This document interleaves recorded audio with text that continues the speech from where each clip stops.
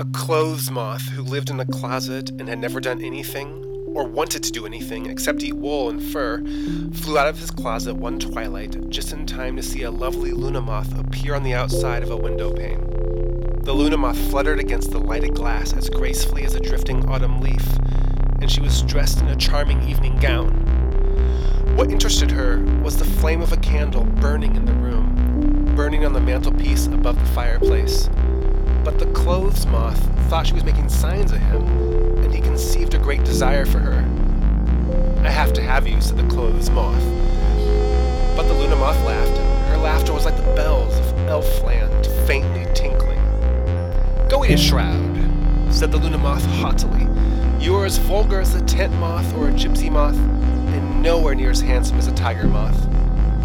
"If you come to live with me, I will feed you on sweaters and stoles," said the clothes moth, whose ardor was only increased by the lovely Luna's scorn. "You are a flug, who can flugger, but not fly or flutter," said the Luna moth, trying to get through the window pane and reach the star on the mantelpiece.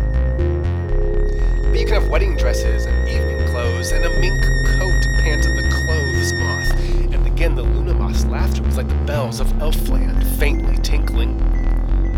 "I live on twilight and stars," she said.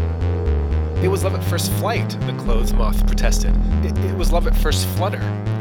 The Luna moth's tiny silvery tone became sharper. "You are a mulch," she said.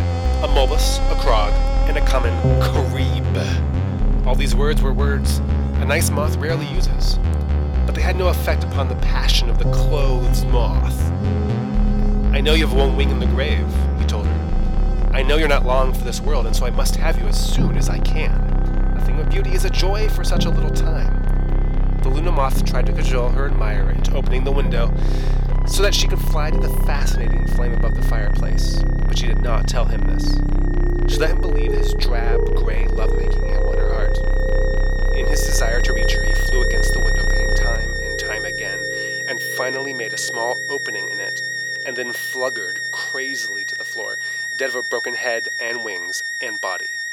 The lovely Luna, whose desire for the star is a matter of immortal record, flew swiftly and gracefully toward the candle on the mantelpiece and was consumed in its flame, with a little zishing sound, like that made by a lighted cigarette dropped in a cup of coffee.